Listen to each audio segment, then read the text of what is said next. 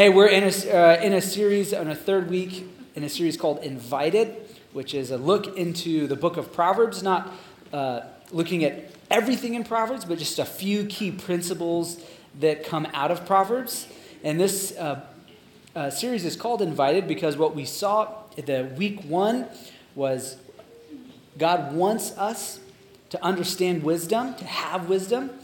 And we see that wisdom says that wisdom has made a table, and wisdom invites us to come sit at the table and to learn and to grow and to bask in all the delicious wisdom that it has.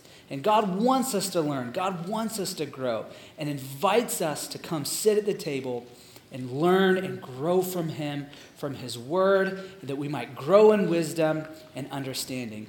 And it started off with, that begins with the fear of the Lord. That wisdom all starts with understanding who we are in relationship to God, having deep awe and respect for Him. Last week we looked at a key principle that comes out of Proverbs, which is kind of our work ethic and our habits with money and finances. And today, we're going to look at wisdom that comes from Proverbs around making good decisions, how to make wise decisions. Now, you might be thinking right off the bat, who made the decision of having the young guy talk about how to make good decisions? And let me tell you, that's the way the vacation schedule landed. So here we are, you're going to have to deal with it, all right? No, what we saw in chapter 1 of Proverbs, if you remember, is the writer of Proverbs says that wisdom in the book of Proverbs is for everyone. People who are wise can learn from it. Foolish people can learn from it. Young can learn from it. The simple can learn from it. Remember that out of Proverbs, it's pretty black and it's pretty white, that anyone can really open it up and learn from it. Now, I know that there's many of you here in the room that have more years under your belt than I do, and you have more seasoned life under your belt. And if anything sounds out of place, I give you permission to heckle me and to shout me down, okay? If anything sounds like, no, this guy's, I've been there, I've done that, feel free. Or, in case you're afraid, you can always send me a nasty email, okay? That being said, let's begin, all right? I looked at some research on how many decisions people make every day. And surprisingly, adults make about 35,000 decisions a day. That's an astronomical number. Now, this is taking into account, like, do I put on short socks or tall socks? Or do I go in the left door or the right door? What time do I leave? Do I eat eggs? Or, it's taking in every decision, but your brain is computing just thousands of decisions every day. And so we make a lot of decisions. And hopefully out of those 35,000 decisions we make every day, we make some good ones. That we get up to bat and we have some swings and we connect and we hit with some good decisions. Now, out of those 35,000, you might not face like big pivotal decisions on a daily basis, but we all, no matter how old we are in this room, we know that at some point in life, and really many times in life, we are faced with big pivotal decisions that do change maybe the course of what your day is going to look like, or what your week's going to look like, or maybe even what your life ahead is going to look like. And we want to get in the habit. We want to know, how do we make wise decisions? How do we make good decisions? Because many of us, we've all made bad decisions before. And we know that we have regrets and we have things that we would do differently. And so maybe some of us want to take like a whole chapter out of life and tear it out and put it somewhere else because, that was a chapter that I made some bad decisions. And we all have that. And so we've all probably asked this question before, and it's a super simple question. Many of you have probably asked it, but the answer to it is really hard, which is, here's the question. How do I make next time not be like last time? You ever asked that question or kind of a form of it? How do I make next time not be like last time? We've probably all asked that, but finding the answer to that can be really difficult and it can be confusing. And so I hope that today we'll maybe be able to shed a little bit of life on this and some light on it. Back when I was about 18, 19, I came up with this scheme that I could buy and sell cars off of Craigslist and make a bunch of cash. And at the time, Craigslist was kind of exploding and it kind of came out. And so there was a lot of things going on. And a lot of people could make a lot of different money in that.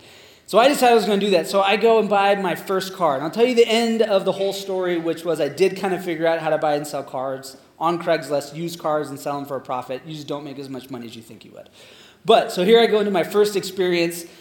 And I find this car, and it's like bottom blue book value is like $2,000. And this guy was selling on Craigslist for $600. And I was like, I'm going to take this guy. Like, this is like taking candy from a baby, piece of cake. Buy it for $600, sell it for $2,200. Like, I'm going to come out like a bandit, right? And so I go, and my wife at the time, we weren't married yet. We were just dating. And Chantel is like, oh, this is kind of exciting. But then the guy said, hey, I need you to meet me at night. And I'm like, at night? And he's like, yeah, like at 9 p.m. And Chantel's like, you shouldn't go. Like, that's weird. And I was like, nah, I got this. And he's like, meet me at this location. And it was like the sketchy part of town, right? It's the part of town you wouldn't go to during the daytime. And she's like, don't go. And I'm like, babe, but I'm going to make a ton of money. And so I go, and the guy is like super sketchy, right? Like just red flags should have been going off left and right. And he's like, let's take it for a test drive. And Chantel's like, don't get out of the car. Don't get out of the car. Like, let's just drive away. And I'm like, let's do it. We get in, and I mean, like, just from the get-go, there was all these signs that you don't buy the car, right? It looked in bad condition. It smelled like urine on the inside. And then, like, as we drove it, there was, like, this weird, nasty film that came out of the vents and, like, fogged everything up. And he was like, it'll go away. Don't just roll the window down.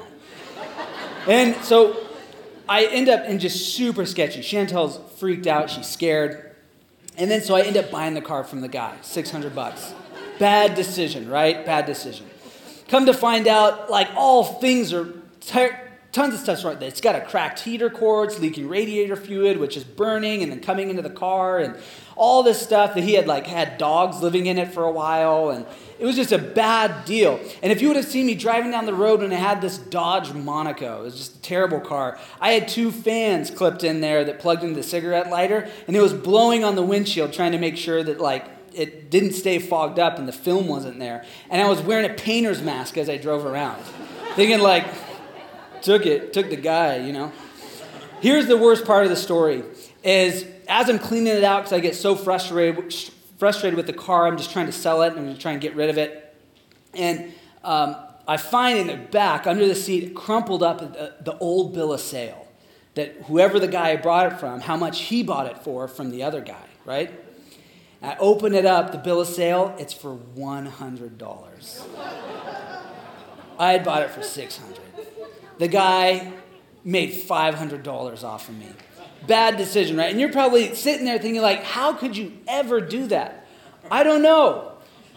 When you're young, you make really bad decisions, right? It's late, it's dark, there's a scary guy, you've never bought a used car before, made a bad decision. I don't want to make poor decisions, and I'm sure you don't want to make poor decisions, especially things that are far more important than a rusty old car. And here's the great news is God doesn't want you to make poor decisions either. God actually wants you to be wise, and he wants you to make good decisions, and he actually wants to guide and direct our life. And that's maybe why even some of you come on Sundays, because you're just trying to figure out, what am I supposed to do with my life? What are good decisions I should be making? And as we make these decisions and as we go into how do I make a good decision, we have to take into account that God wants to lead and to guide us.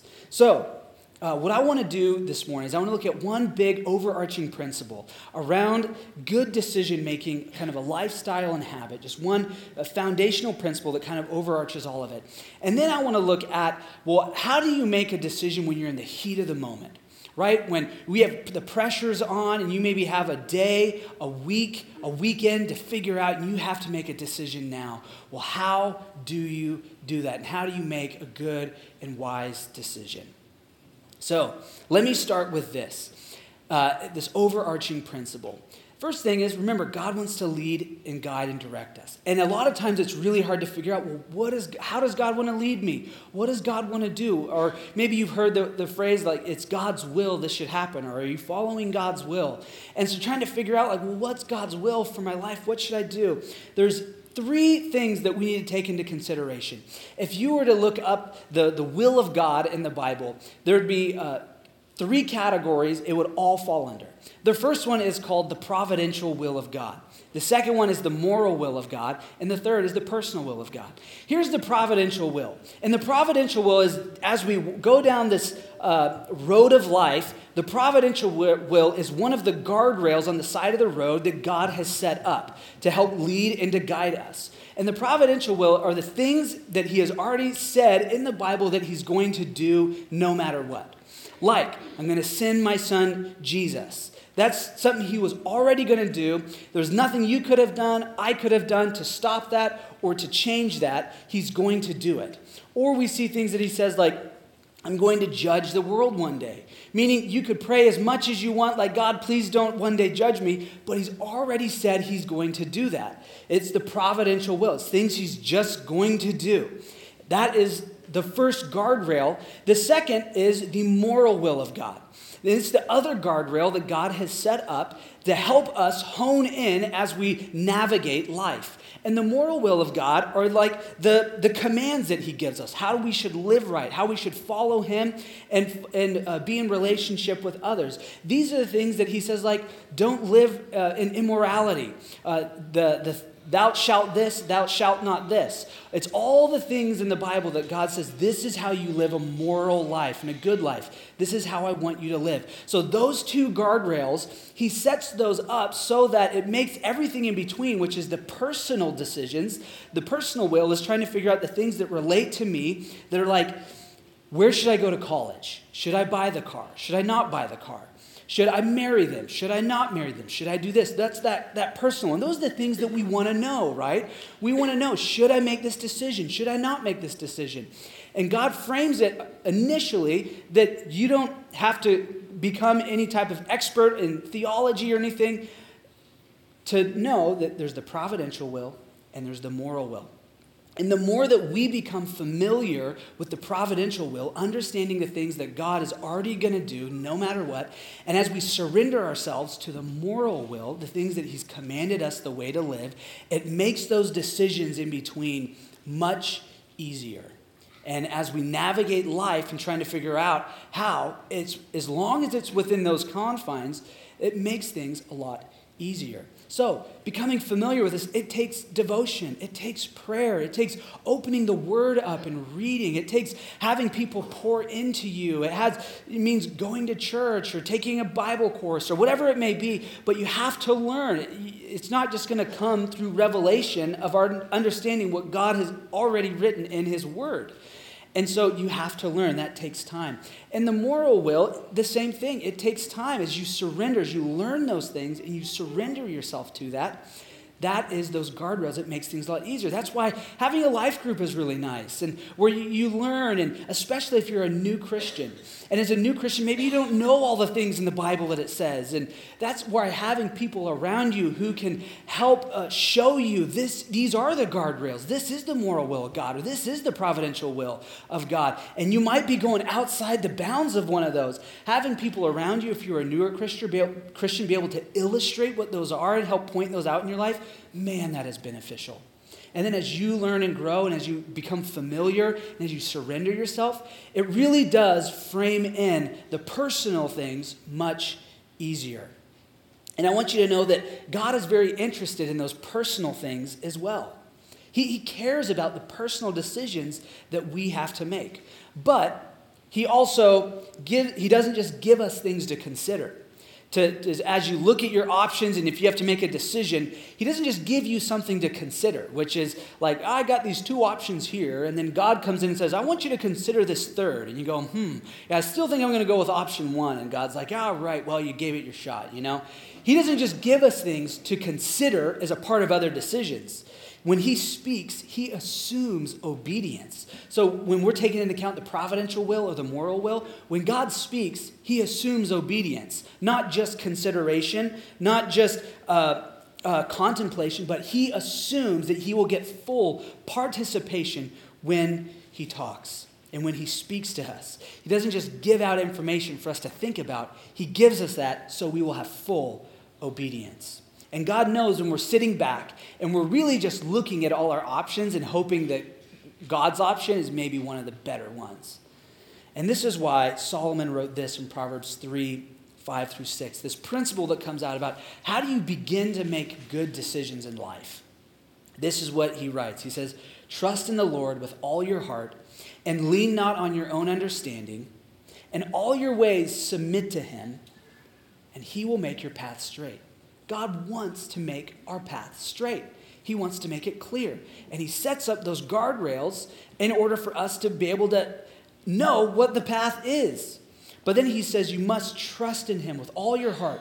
You can't lean on your own understanding. You can't just take in more and more information. You must submit to him. And when you get to the point where you're ready to submit, that's when God says, I will make your path straight. So in all your ways you do know about him, this is another way to think about it.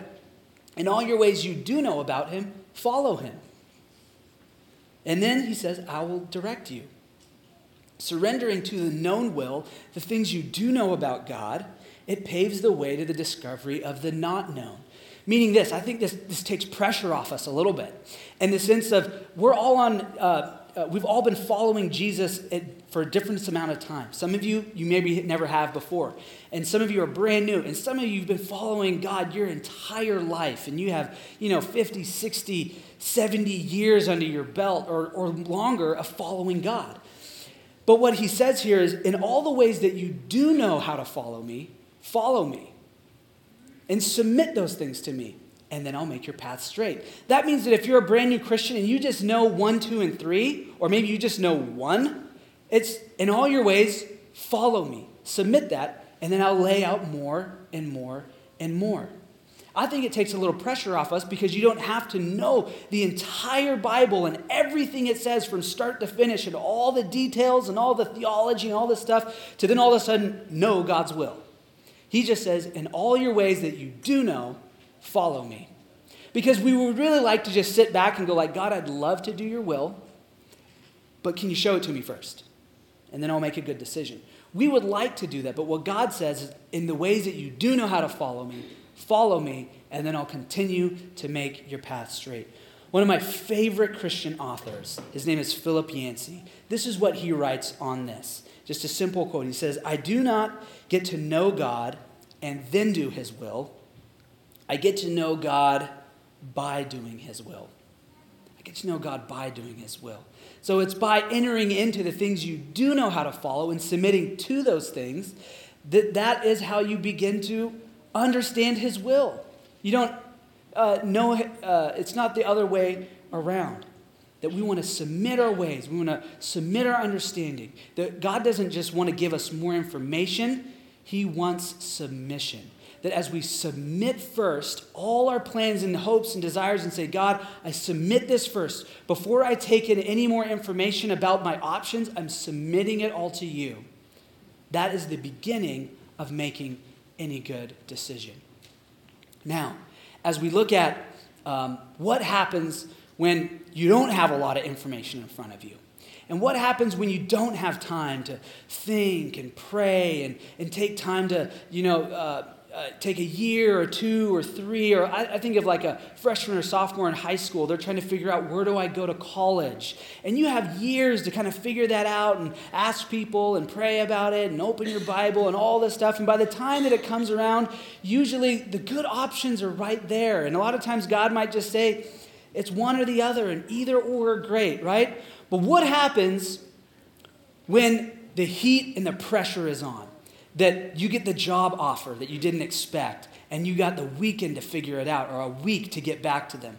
What happens when it's something close and personal that you got to make a really big decision about maybe a loved one or your fiance or your spouse, and you come to know some information that is damaging? What do you do with that stuff right then in that moment? Do you go forward with the marriage? Do you not? I mean, what happens when we've all been there, that you have the pressure is on, the heat is up, and you have to make a decision quickly? Well, now, how do you make a good decision? And I want to say first that the Proverbs 3, 5, and 6 submitting doesn't go out the window. We still submit. We still say, Lord, here's what I have. I'm submitting to you. I'm trusting you. But then there's some key principles found in Proverbs and found all throughout the Bible of how you make those decisions. And so what we're going to do is we're going to look at a story in the Old Testament of actually Solomon, who wrote Proverbs. He was considered the wisest man of all. He wrote most of Proverbs, Ecclesiastes. And his son, Rehoboam, a decision that he had to make that was going to change his life and change the future of Israel. And this decision he had, that the pressure was on, the heat was up, how was he going to make it? We're going to look at some of the things he did well and some of the things that he did not do well. But a little quick backstory really quick is Israel's first king was King Saul, and then it went to King David, and then David's son Solomon. And now, this is the place we're at, where Solomon's nearing the end of his life. And Solomon, even though he was super wise, he disobeyed God, and he let God down. And so God was really disappointed at the end of Solomon's life, and he told him, essentially, you've disappointed me, you've disobeyed me, I'm going to end up splitting and dividing the kingdom up because of your disobedience. Now, because I promised King David a certain portion of that, I'm going to keep a certain portion intact of Israel, but the rest is going to be divided up, and it's actually going to happen after you die. And so at the same time, God sends a prophet to a man named Jeroboam and kind of tells him the same thing. Solomon hears about Jeroboam, and he's not happy about this because God had said essentially your people group, Jeroboam's people group, is going to rule a significant portion of the new divided kingdom. Solomon's not happy about this, so he goes and chases Jeroboam down. Jeroboam finds out about this, and he flees to Egypt. And then time passes, and Solomon dies. All the people, once Solomon dies, they are expecting his son, Rehoboam, not to be confused with Jeroboam, Rehoboam is going to be king. He's the rightful guy to be king. And so here we are where they come to him. Jeroboam finds out about this, that all these people are about to crown him as king. He comes out of the woodworks, and this is where we pick up in 1 Kings chapter 12. Sound good? It says, Rehoboam went to Shechem, for all Israel had gone there to make him king. He was the rightful guy, Solomon's son. When Jeroboam, son of Nebat, heard this, he was still in Egypt, where he had fled from King Solomon. He returned from Egypt. So they sent for Jeroboam, and he had the whole assembly of Israel went to Rehoboam and said to him. So he rounded up everyone, and they say to him, essentially, we want you to be king. Okay? He says, your father, though, put a heavy yoke on us. But now, if you lighten lighten the load, and if you lighten the harsh labor and the heavy yoke that he put on us, we'll serve you. So they kind of say, we want you to be king, but you need to make a decision. That you're going to have to change the way you be king in order for us to serve and love and follow you. So here's Rehoboam, and he has a decision he has to make. Because if he went along with these guys' plan, that if he was a more servant leader, a loving king, well, other neighboring people could have saw him as a weak king, and they could have wanted to come in and take over everything. So he had to decide, well, do I want to be considered a weak king to other people? But then if I don't agree with these people, well, they might not love me and serve me. So there's all these actual things going into place of his decision. It was going to change the way that Israel was run forever. And so here's Rehoboam, a young guy. He doesn't have the wisdom. He doesn't have the skill of his father Solomon, who was a very wise guy. And so here, what does he do? The good thing is he was trained by his dad Solomon. So you're actually going to see some of the principles found in Proverbs Rehoboam just knows to do. And you think he's a really smart guy, but then we're going to read through the story. So First thing he does a really smart thing. As he tells all the people, he says, Rehoboam answered, "Go away for 3 days and come back to me." So the people went away. First thing is he bought some time. This was a really good decision on Rehoboam's part because it allowed him to do the next thing he's about to do. That when you're faced with pressure and you're faced with time constraints, it's usually really smart to ask for a little bit more time so you can make a good decision. That's what Rehoboam does. Good move. And then he does probably the smartest thing he could have ever done. And he learned this from his father, in which we're going to see. It says, then King Rehoboam consulted the elders who had served with his father Solomon during his lifetime. He went to the older, wiser men who had served with Solomon. They knew how government worked. They knew how things took place. He went to them and said, what would your advice be to me? How should I answer these people? These were the wise guys who knew what they were doing. And they all replied, if today you will be servant to these people and serve them and give them a favorable answer, they will always be your servants. God gives really good godly advice through these older men to Rehoboam. And he gives this good advice that he can take. He goes, essentially, if you lay your life down, you become a servant leader. The people here, they will love you, they will follow you, and they will serve you. We've served your father. We know how things work. You know, for a time maybe that worked, or a time it didn't. But here's how our advice would be to move forward. That was the last thing that Rehoboam did that was really smart. And then what happens is we see that God gives this good godly counsel through these wise men. And then he does something that changes his story forever. And it changes Israel forever. It says, but Rehoboam in verse 8 rejected the advice of the elders that they had given him, and he consulted the young men who he had grown up with who were serving with him. And he asked, how would you advise me? How should I answer these people? And what they replied was essentially, you should be an even harsher king than your dad. What are those old guys telling you? Like, you need to be even more powerful than your dad was. And they tell him, these people have said to you, your father put a heavy yoke on us, but please make your yoke lighter. Now tell them, my little finger is thicker than my father's waist. My father laid a heavy yoke on you. I will be even heavier. My father scourged you with whips. I will scourge you with scorpions. Here's this decision that Rehoboam takes, and he takes the advice of the people he'd grown up with instead of the wise counsel. Because of that decision, Israel was never the same. And here we see this principle play out of the value to go to other people, wise people, for advice. And one of the primary ways that God speaks to us is through other people.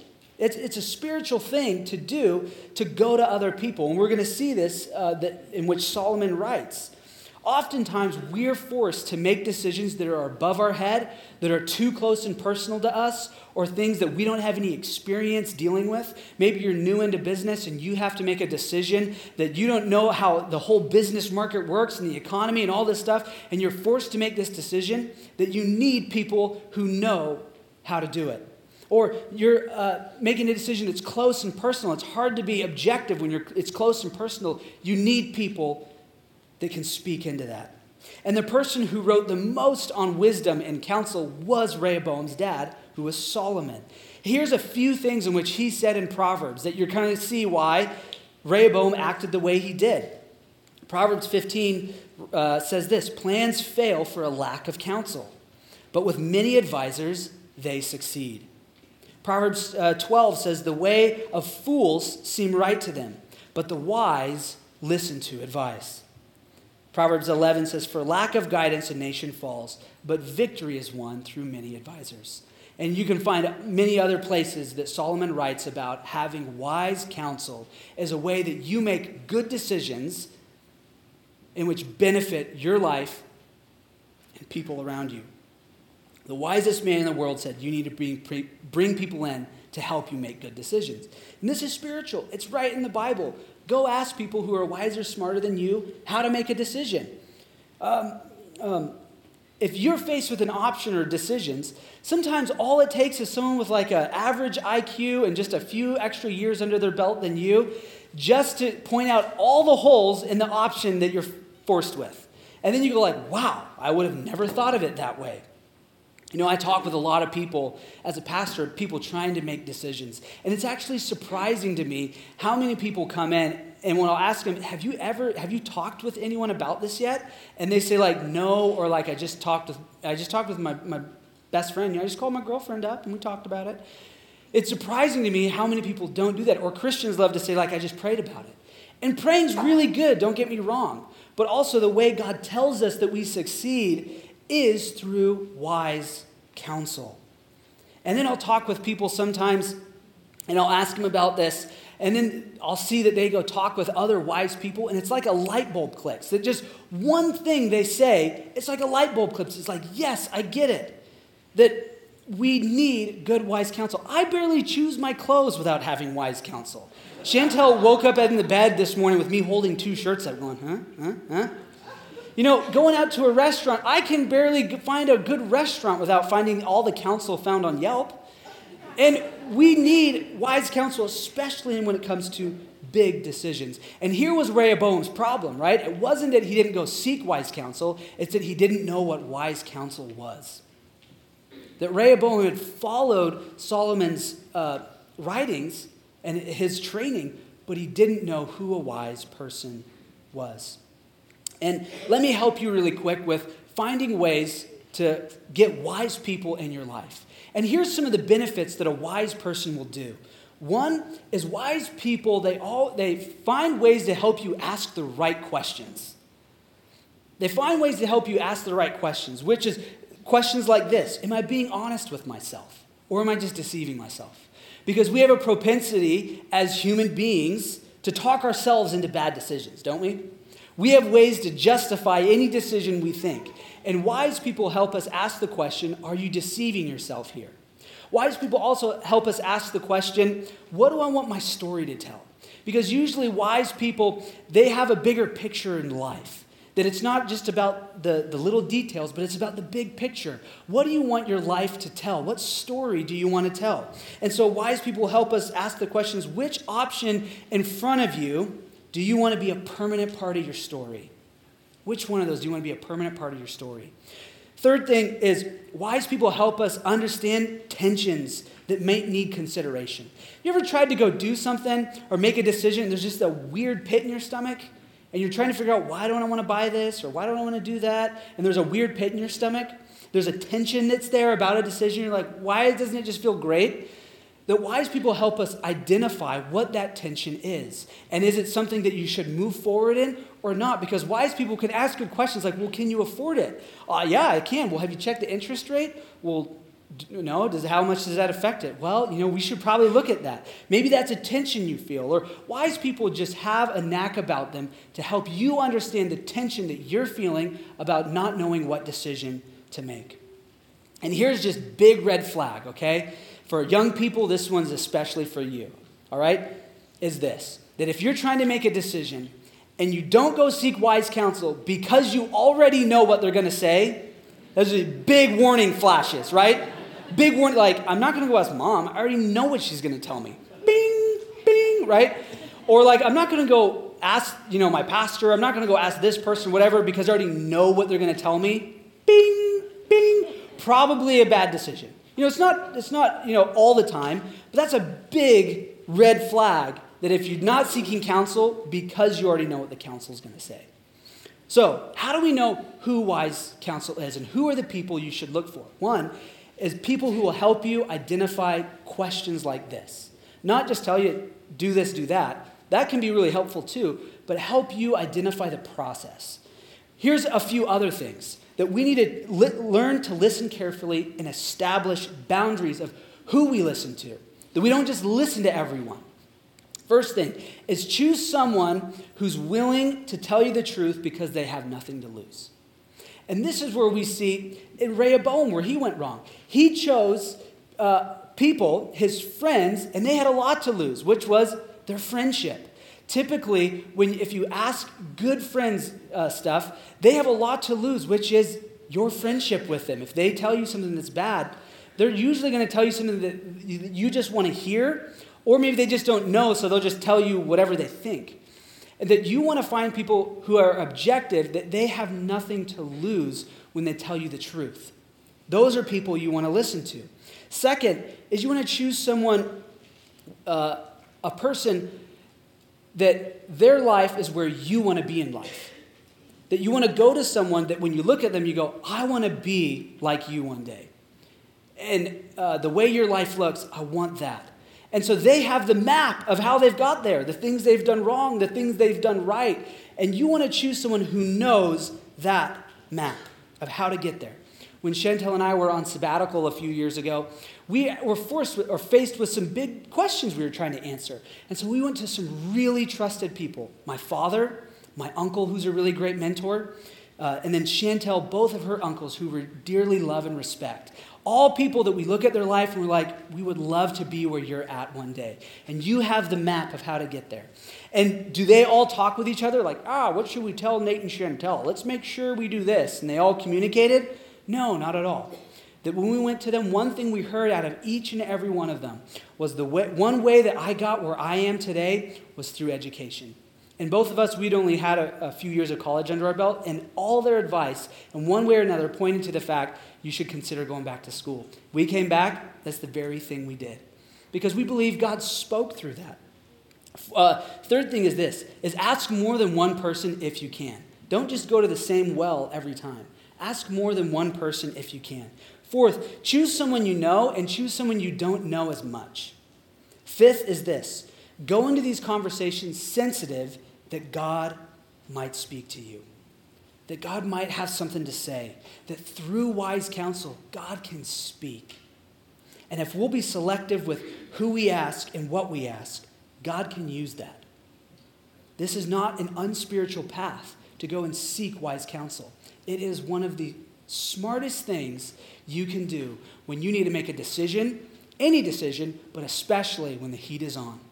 And remember that as we trust in the Lord with all our heart, and we lean not on our own understanding, we submit things to God, God wants to make your path straight. His desire and his hope is to make it straight. And I believe that if we do these things, and if you think back to fearing God and we have a respect for him, and we learn to work hard and manage money well, and then if we go ask really wise people in our life, if we're doing those things, that kind of sounds like a recipe for success, doesn't it, a little bit? And as we do those things, I believe that next time won't be like last time. Next time is going to be God orchestrated, and God's path will be clear in your life as we seek wise counsel. Let's pray. God, we thank you, Lord, for who you are. God, thank you for what you do. Lord, we pray that you would bring people around us, that we might seek them. Lord, we love you for the ways that you guide us and you lead us. Lord, lead us all the days of our life, that we might make good decisions, that we would follow you, and we'd seek other people to bring around us. And we pray this in your name. Amen. Amen. That's some good stuff from the young guy. Although, frankly, I don't know that whole young guy, old guy thing is a distinction I want to pursue too much. I feel like I come down on the wrong side of that one. So let's just set that aside. Hey, if you would like someone to pray with you, maybe you've got a decision to make and you just would like them to seek God's wisdom with you, or you got something that needs some prayer, we're going to have our prayer team right over here that would love to meet with you and to pray with you. I'm going to be over here underneath this television monitor to greet those who are new and newer in the church, just to say hi, to start that process of getting connected at First Connect. And so God bless you. Have a great rest of your weekend.